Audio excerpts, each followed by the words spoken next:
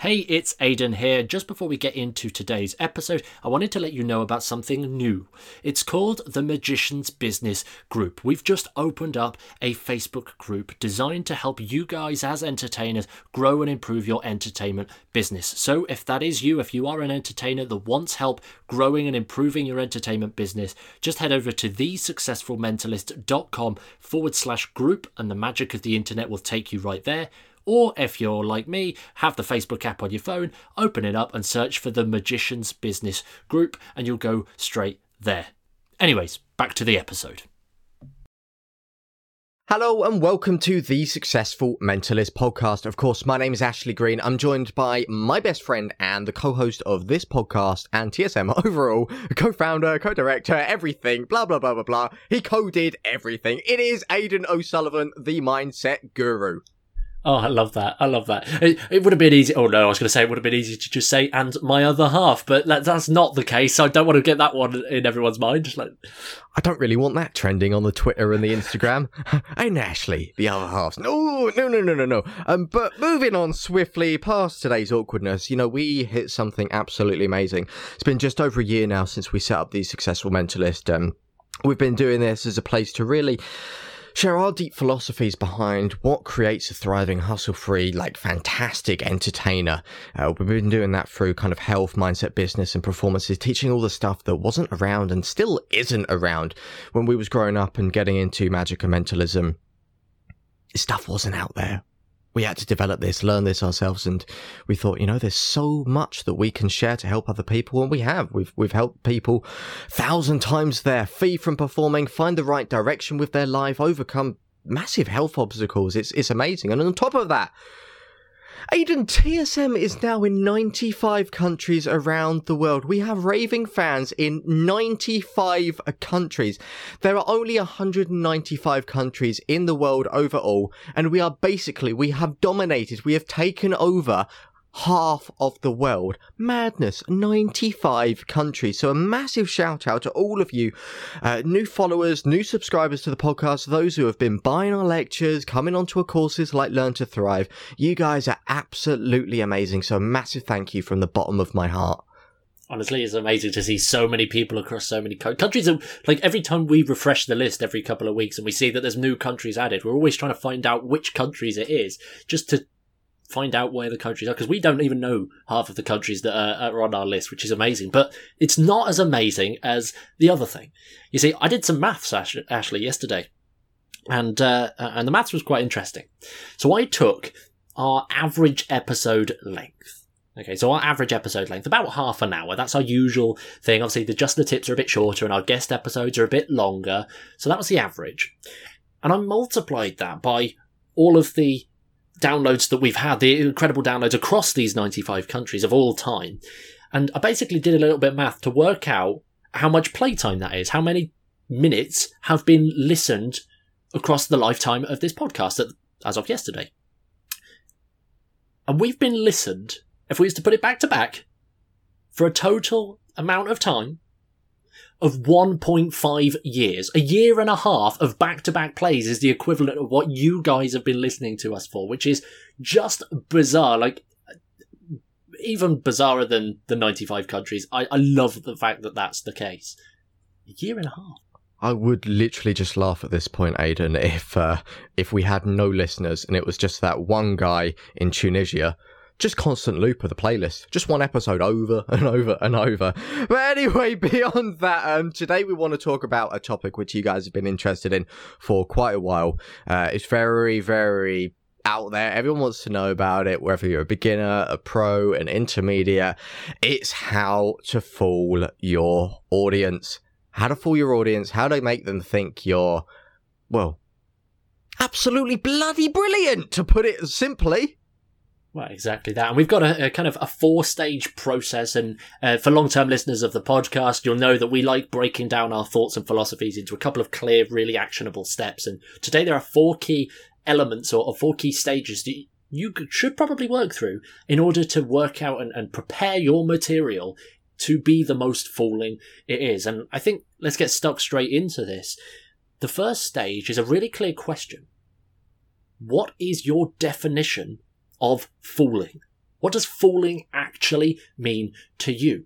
Because for some people, it's actually making your audience think that you have some level of powers, whether you are able to read body language or you can intuitively pick up on information off of objects or whatever the case is. Like, that might be one definition of fooling, actually making people think you've got these powers or skill sets. Actually, what's another example? Well, yeah, another example on that. Like, obviously, we've covered powers, which are like the psychological, the psychic, or maybe just sleight of hand. That's your power at the end of the day, real life sleight of hand.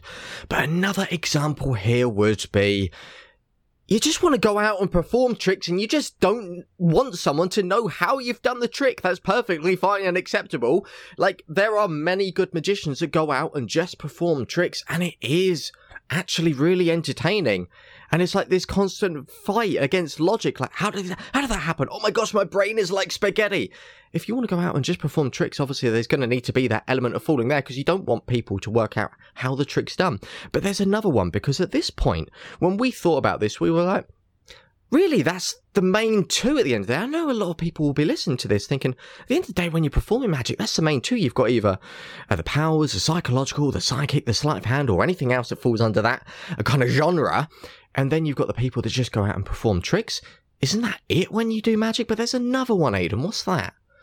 Well, it's kind of the idea of just making people think that you did something that you didn't do. Like, making people think that you've done one method when you've done something different. Again, you could argue that this is technically a power or just a natural sort of fooling in that they can't work out how the trick is done. But here it's like a combination of the both of them, because you are teaching them how the trick is done, if you like, but that's not actually how the trick is done. So you kind of got this weird dual reality deception thing. And if you want to know of a great pair of performers that have built an entire career off of this kind of angle, you need to look no further than Penn and Teller.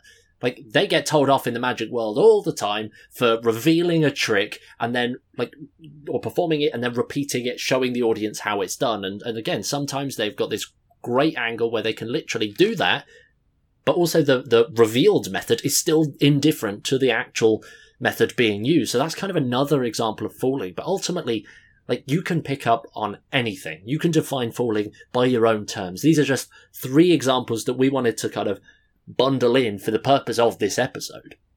And I just want to point out there, it's so important that you guys listening right now, and when you go and teach this to your friends, that you don't overstep this point. You don't think, I don't need that, I just need to do the trick well. Like, this, in my mind, is the most crucial step. It's the foundational step to leverage everything else. Far too often, I see magicians that just say, right, I'm just doing tricks, blah, blah, blah, blah, blah, just want to fool my audience. Okay, I need to practice it and I need to have good presentation and character. Like, that's later, as you're going to hear here. The main crucial part of this is to really think how you want to fool them. It's almost setting you up for that deep understanding within your character, and it sets you up when you understand this point of how you're going to present it, the angles which you want to take it, so you don't go off on these weird tangents and it feels weird to your audience. When you can understand this, it helps build it up to the next step. It's the most crucial part.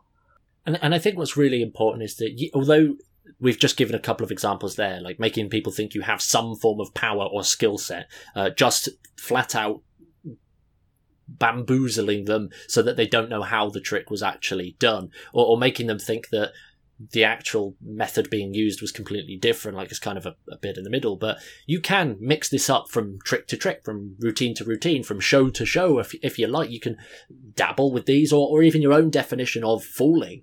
But what's really important is that you're not just jumping between any that might contradict the other one. For example, if I want you to think that I've got really great sleight of hand ability, and that's like the core element of this specific routine, and then I try and do another card trick or another effect where I'm just trying to fool them, audiences at that point are going to be programmed to be thinking, well, it's just sleight of hand. He's really good at sleight of hand. So you're going to get a little bit of an overlap and between the way you structure your routines overall, but ultimately it's not fixed. You don't just have to have a definition of fooling that means everything, although you can.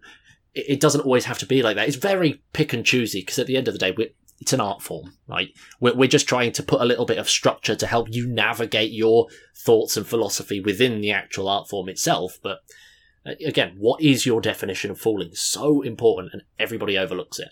I just want to give another example there, because this actually came up the other day when we was planning this episode, Aidan. We actually spoke about me from my own perspective. If I was to go out as, like, you guys know by now, my whole superpower behind the mentalism is I'm an intuitive psychic. I do stuff for real. I'm the guy magicians hate. There we go. But if I started to go out there and then started to present something and then done like a Penn and Teller style of maybe an effect, I done some one ahead routine and then kind of revealed it like that Penn and Teller style to get people in and get that entertainment, like, wow, I see it and this is really fun and fascinating. If I'd done a reading just before that, a psychic reading where there weren't any tricks, it was literally just real, it was tarot cards or bone casting, like there's no tricks, there's no peaks, there's no stalking, it's just reading as it is, no cold lines, it's proper reading like mentalists are supposed to do. Well, if I do a trick and then reveal it to make it entertaining, or I do a trick just for trick's sake, the audience is going to be like, well, if Ashley can do tricks, if this is how he's doing that, then the reading earlier, there must be a trick in that. Your audiences are quite logical, aren't they? They're always looking into things, and if you've led them down the path of being psychic, now you're leading them down that path of me doing tricks. They're going to go back to the reading and go, how's that done? Like, must have just been Facebook stalking, or did he listen to us before he came over? And then everything's going to crumble down in my performances, and they feel like they kind of know everything, and I'm now no longer the strong performer I once was. I love how easily and elegantly you just glossed over stalking and Facebook stalking, just because that's normal, apparently.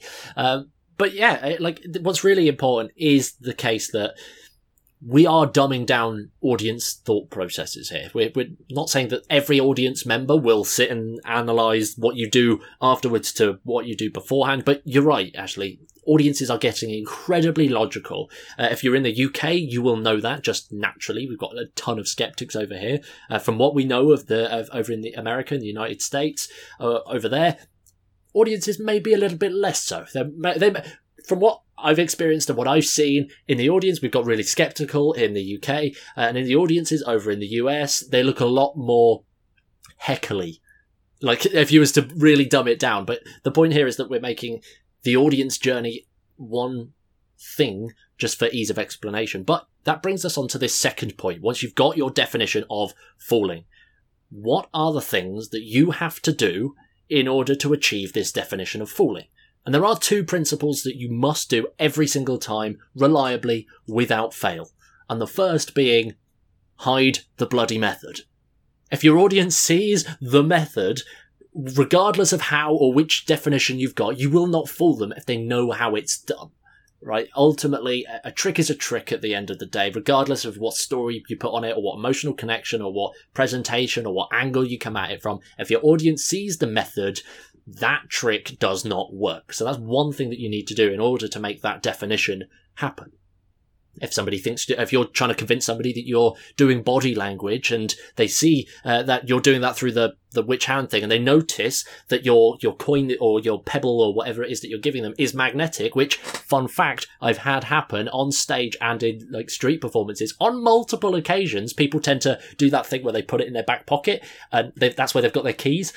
And as a result, when they go to pull out the pebble or the coin, keys have stuck to it, and it's like, really awkward moment there. Then they can actually backtrack it. Like, it's bizarre, but hide the method first of all. Well, I want to make a really good point here to say, I know people are going to be listening to think, what?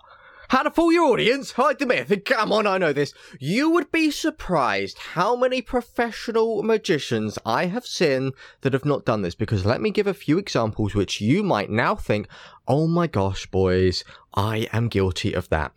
Aidan, do you remember the first time we had Tahar Mansour on the TSMP podcast? We were speaking about a magician over in Paris, and he said it was like an hour or 2 hours before a wedding. They went into a local magic shop, and the magician over there went, oh, hello, what's the best thing which has just come out within the magic and mentalism world today that I can perform at my gig in 2 hours' time? And the guy was like, here's a self-working thing, just do this.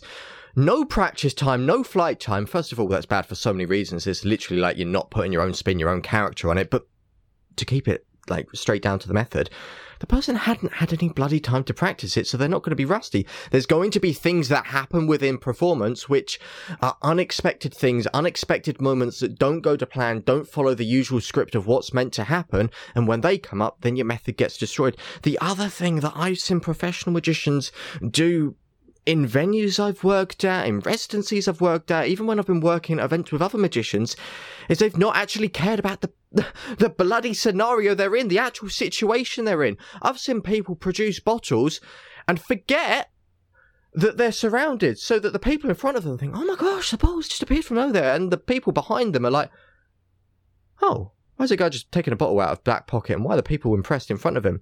And the worst part upon this, I've seen that same magician go to a table, one or two next to him, turn around, do the same trick, the table in the corner like, oh my gosh, a bottle. But the table they've just performed to are still like, oh my gosh, how'd they produce a bottle? Look over because they're naturally inquisitive and curious because they like said magician, and literally see the magician reach into the back pocket, pull out the bottle, and now they're shattered. They're like, oh my gosh. So even though that magician in that moment went, yeah, that was cool, I showed him a good trick, they were clearly fooled. No, you've not thought about your environment. Paying attention to your environment is so crucial. I remember when I was speaking to Faye Presto about this. Wonderful a wonderful restaurant entertainer. I'm sure she does fantastic weddings, but she smashes it out of the park with her high-end restaurant residencies. And she's like, the amount of people that don't think about environments when they're using invisible thread as well.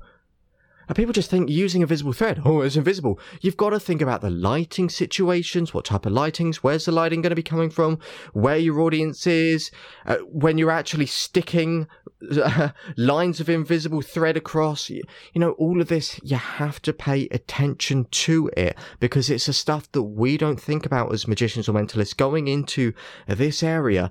But these are the reasons why you're not going to fool your audiences with your method. Yeah, you might have practiced it 1,000,001 times and it might be fantastic, but if you haven't got the environment and the lighting and maybe the audience is primed and positioned perfectly, then they're going to see things no matter how good your sleight of hand or billet peaks are.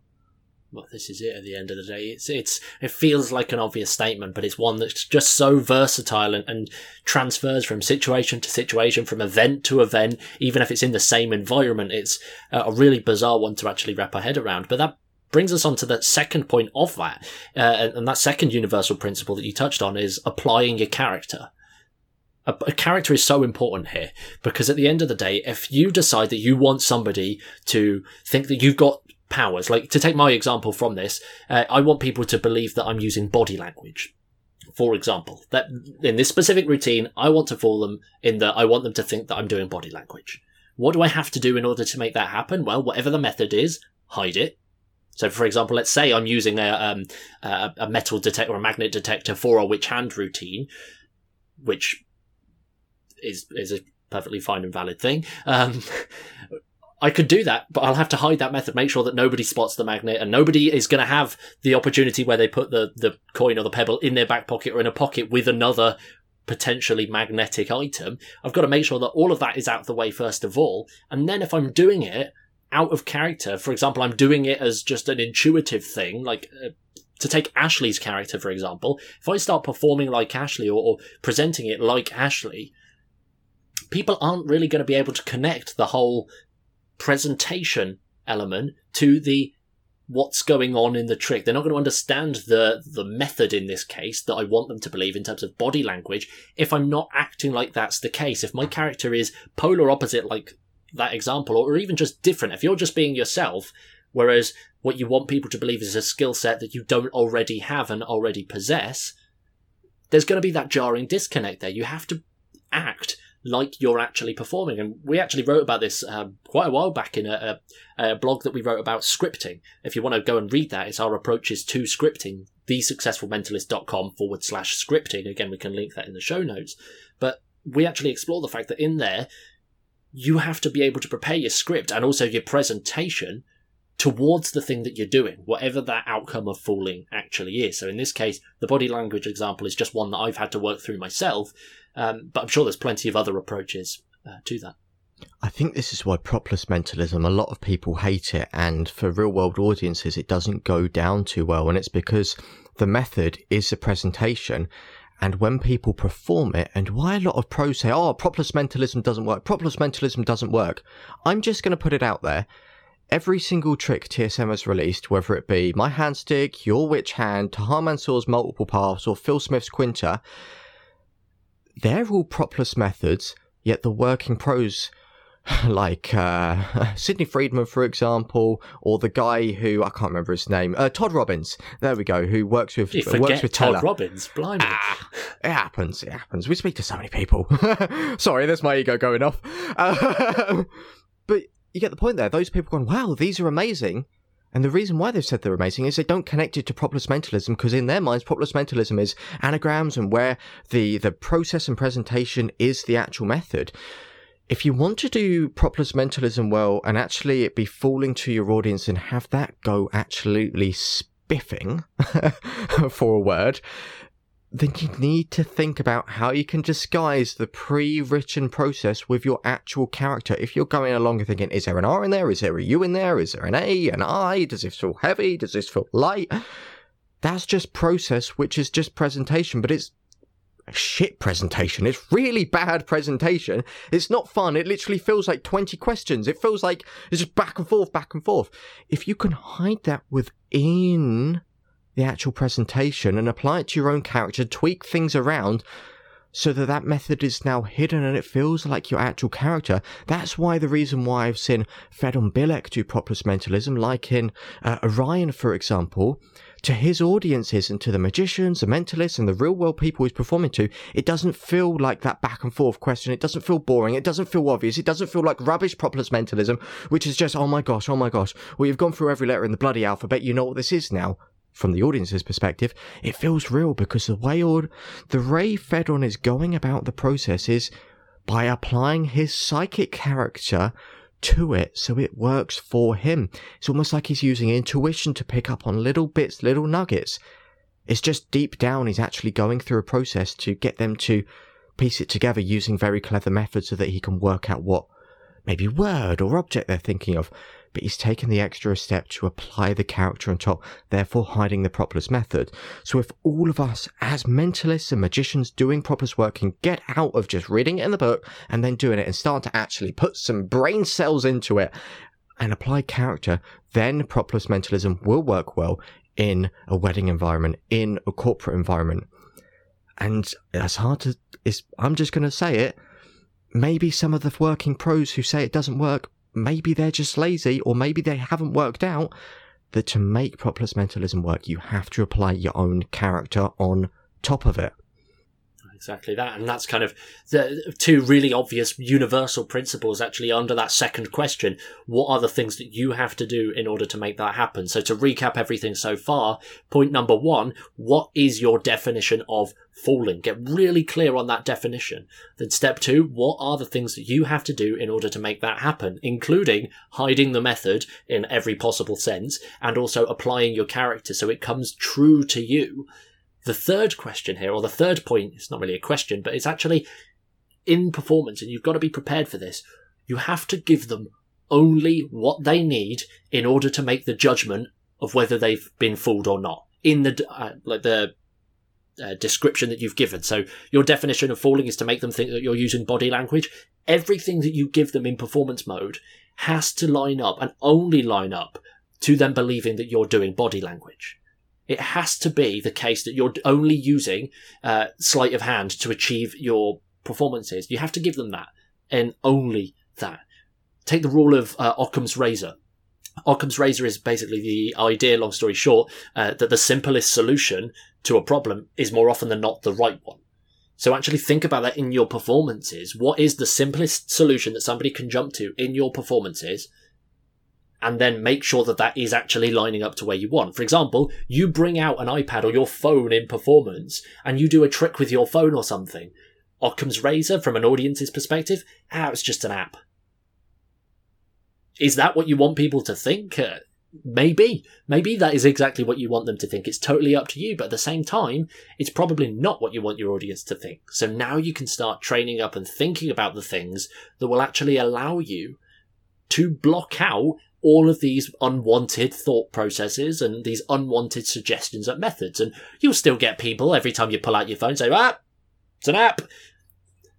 He had some water. He's got a stooge.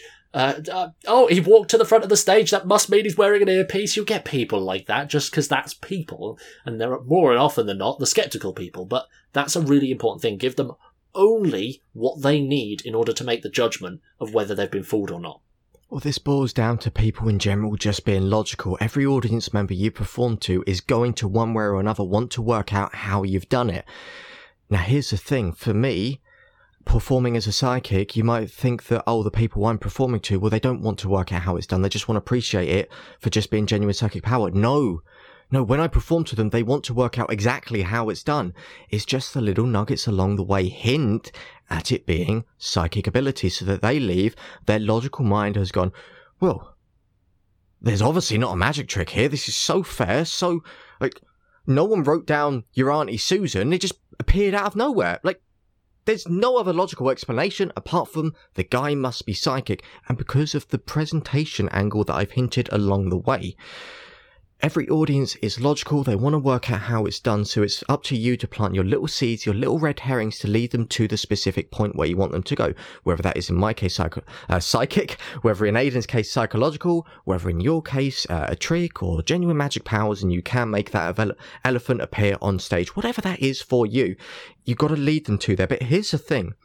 You don't want to lead them to there by going, I'm going to demonstrate some psychic powers, because everyone's mind has that natural BS detector to go, no, you're not. If you go out there and make a big claim, then as Banachek and James Randi said, you've got to give good evidence to back that up. So now it's going to be harder for you to actually persuade them that maybe you are psychic, psychological, or doing real tricks.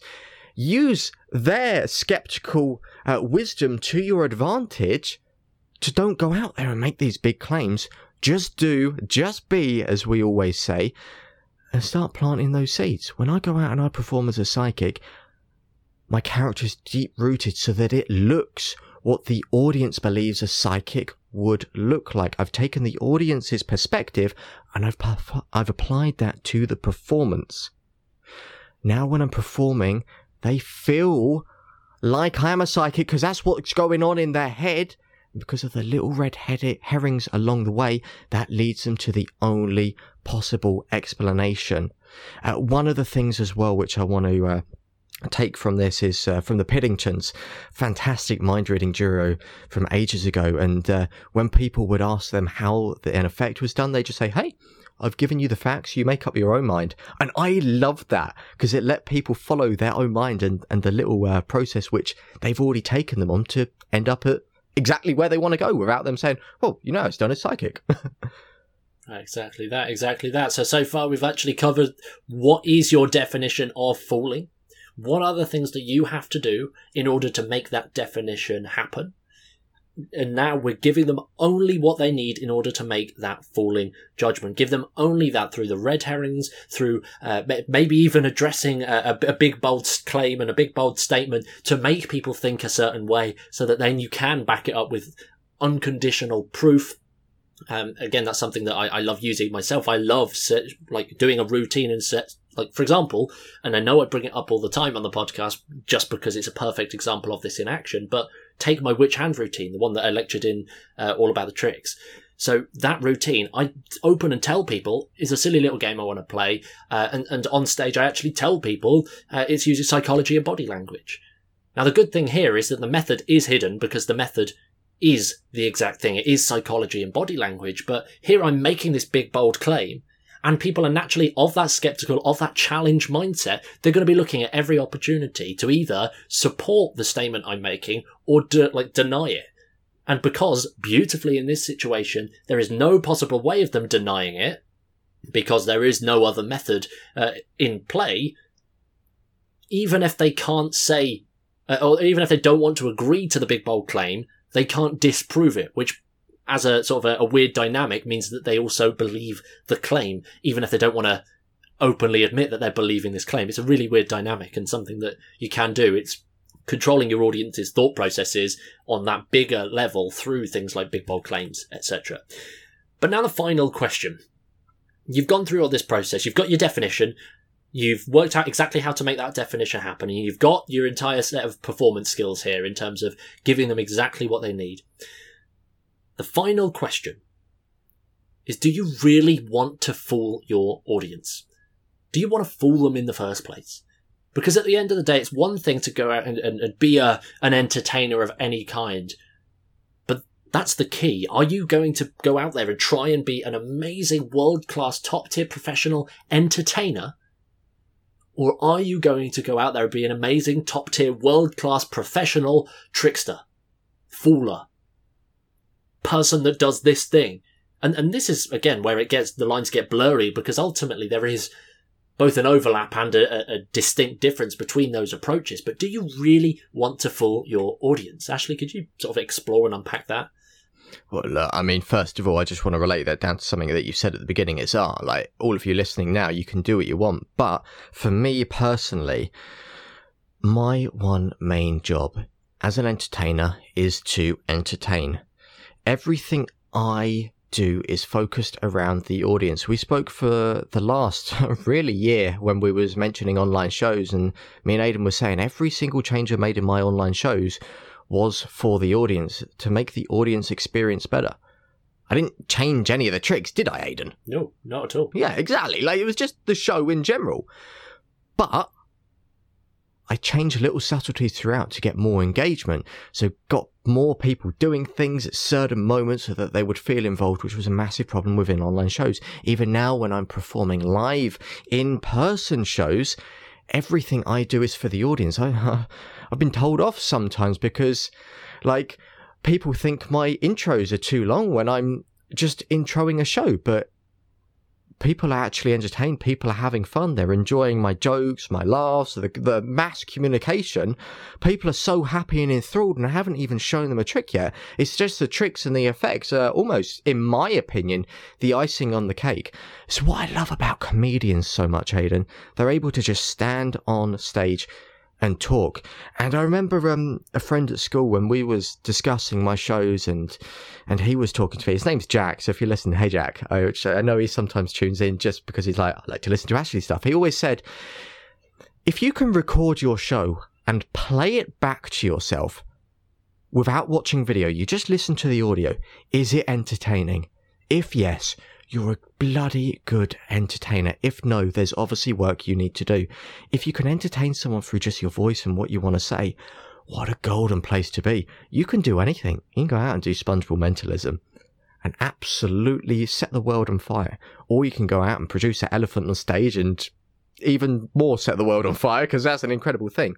But this is where my philosophies always stand. It's not about the tricks, it's not about the effects, it's about entertainment and actually engaging and making sure people have fun.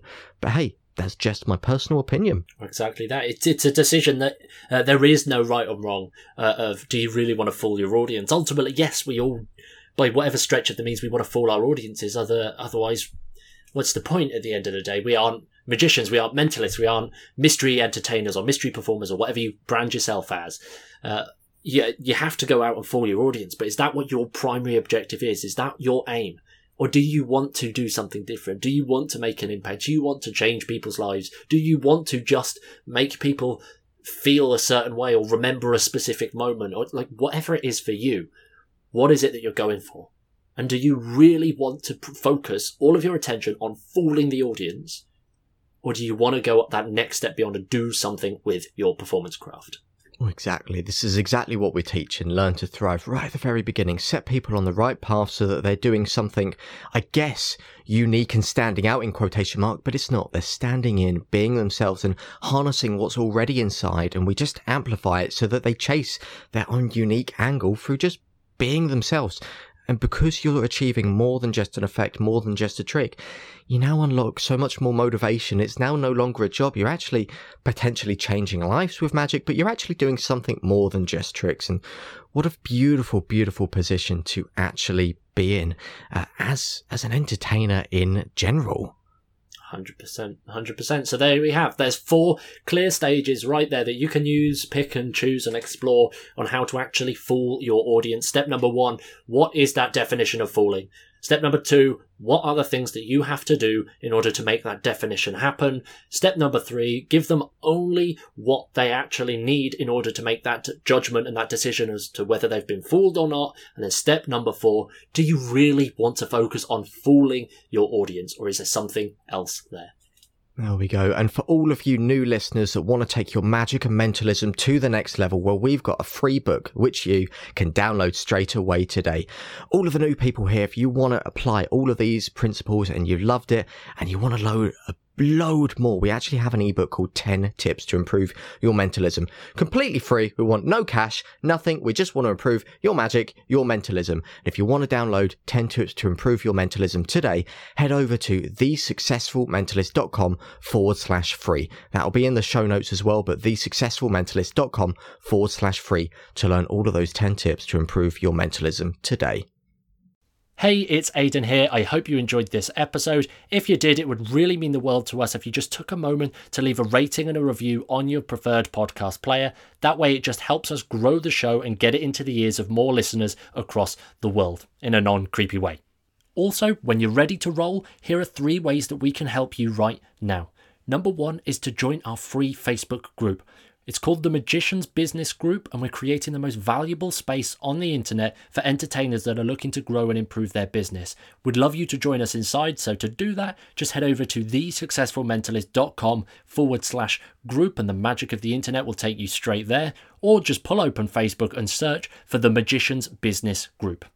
Number 2 is to take our new quiz. It'll help you find the biggest opportunity in your entertainment business right now, and in just a few quick questions, you'll be presented with a 7-minute breakdown of your biggest opportunity and how you can actually go about tackling that to help increase your entertainment business and boost it completely. In order to take the quiz, just head over to thesuccessfulmentalist.com/quiz. That's thesuccessfulmentalist.com/quiz, and we'll be able to get you your results. Number 3, momentum. If you'd like to make an extra $2,000 a month in magic without paying a penny for advertising, we'd love to help you. Our latest coaching program, Momentum, is designed to get you booking gigs every single week for at least £500 so that you can be growing your entertainment business without having to worry about websites or business cards or advertising or any of that kind of stuff. To find out more, just head over to thesuccessfulmentalist.com/momentum. That's thesuccessfulmentalist.com/momentum, and we'll send you all of the details.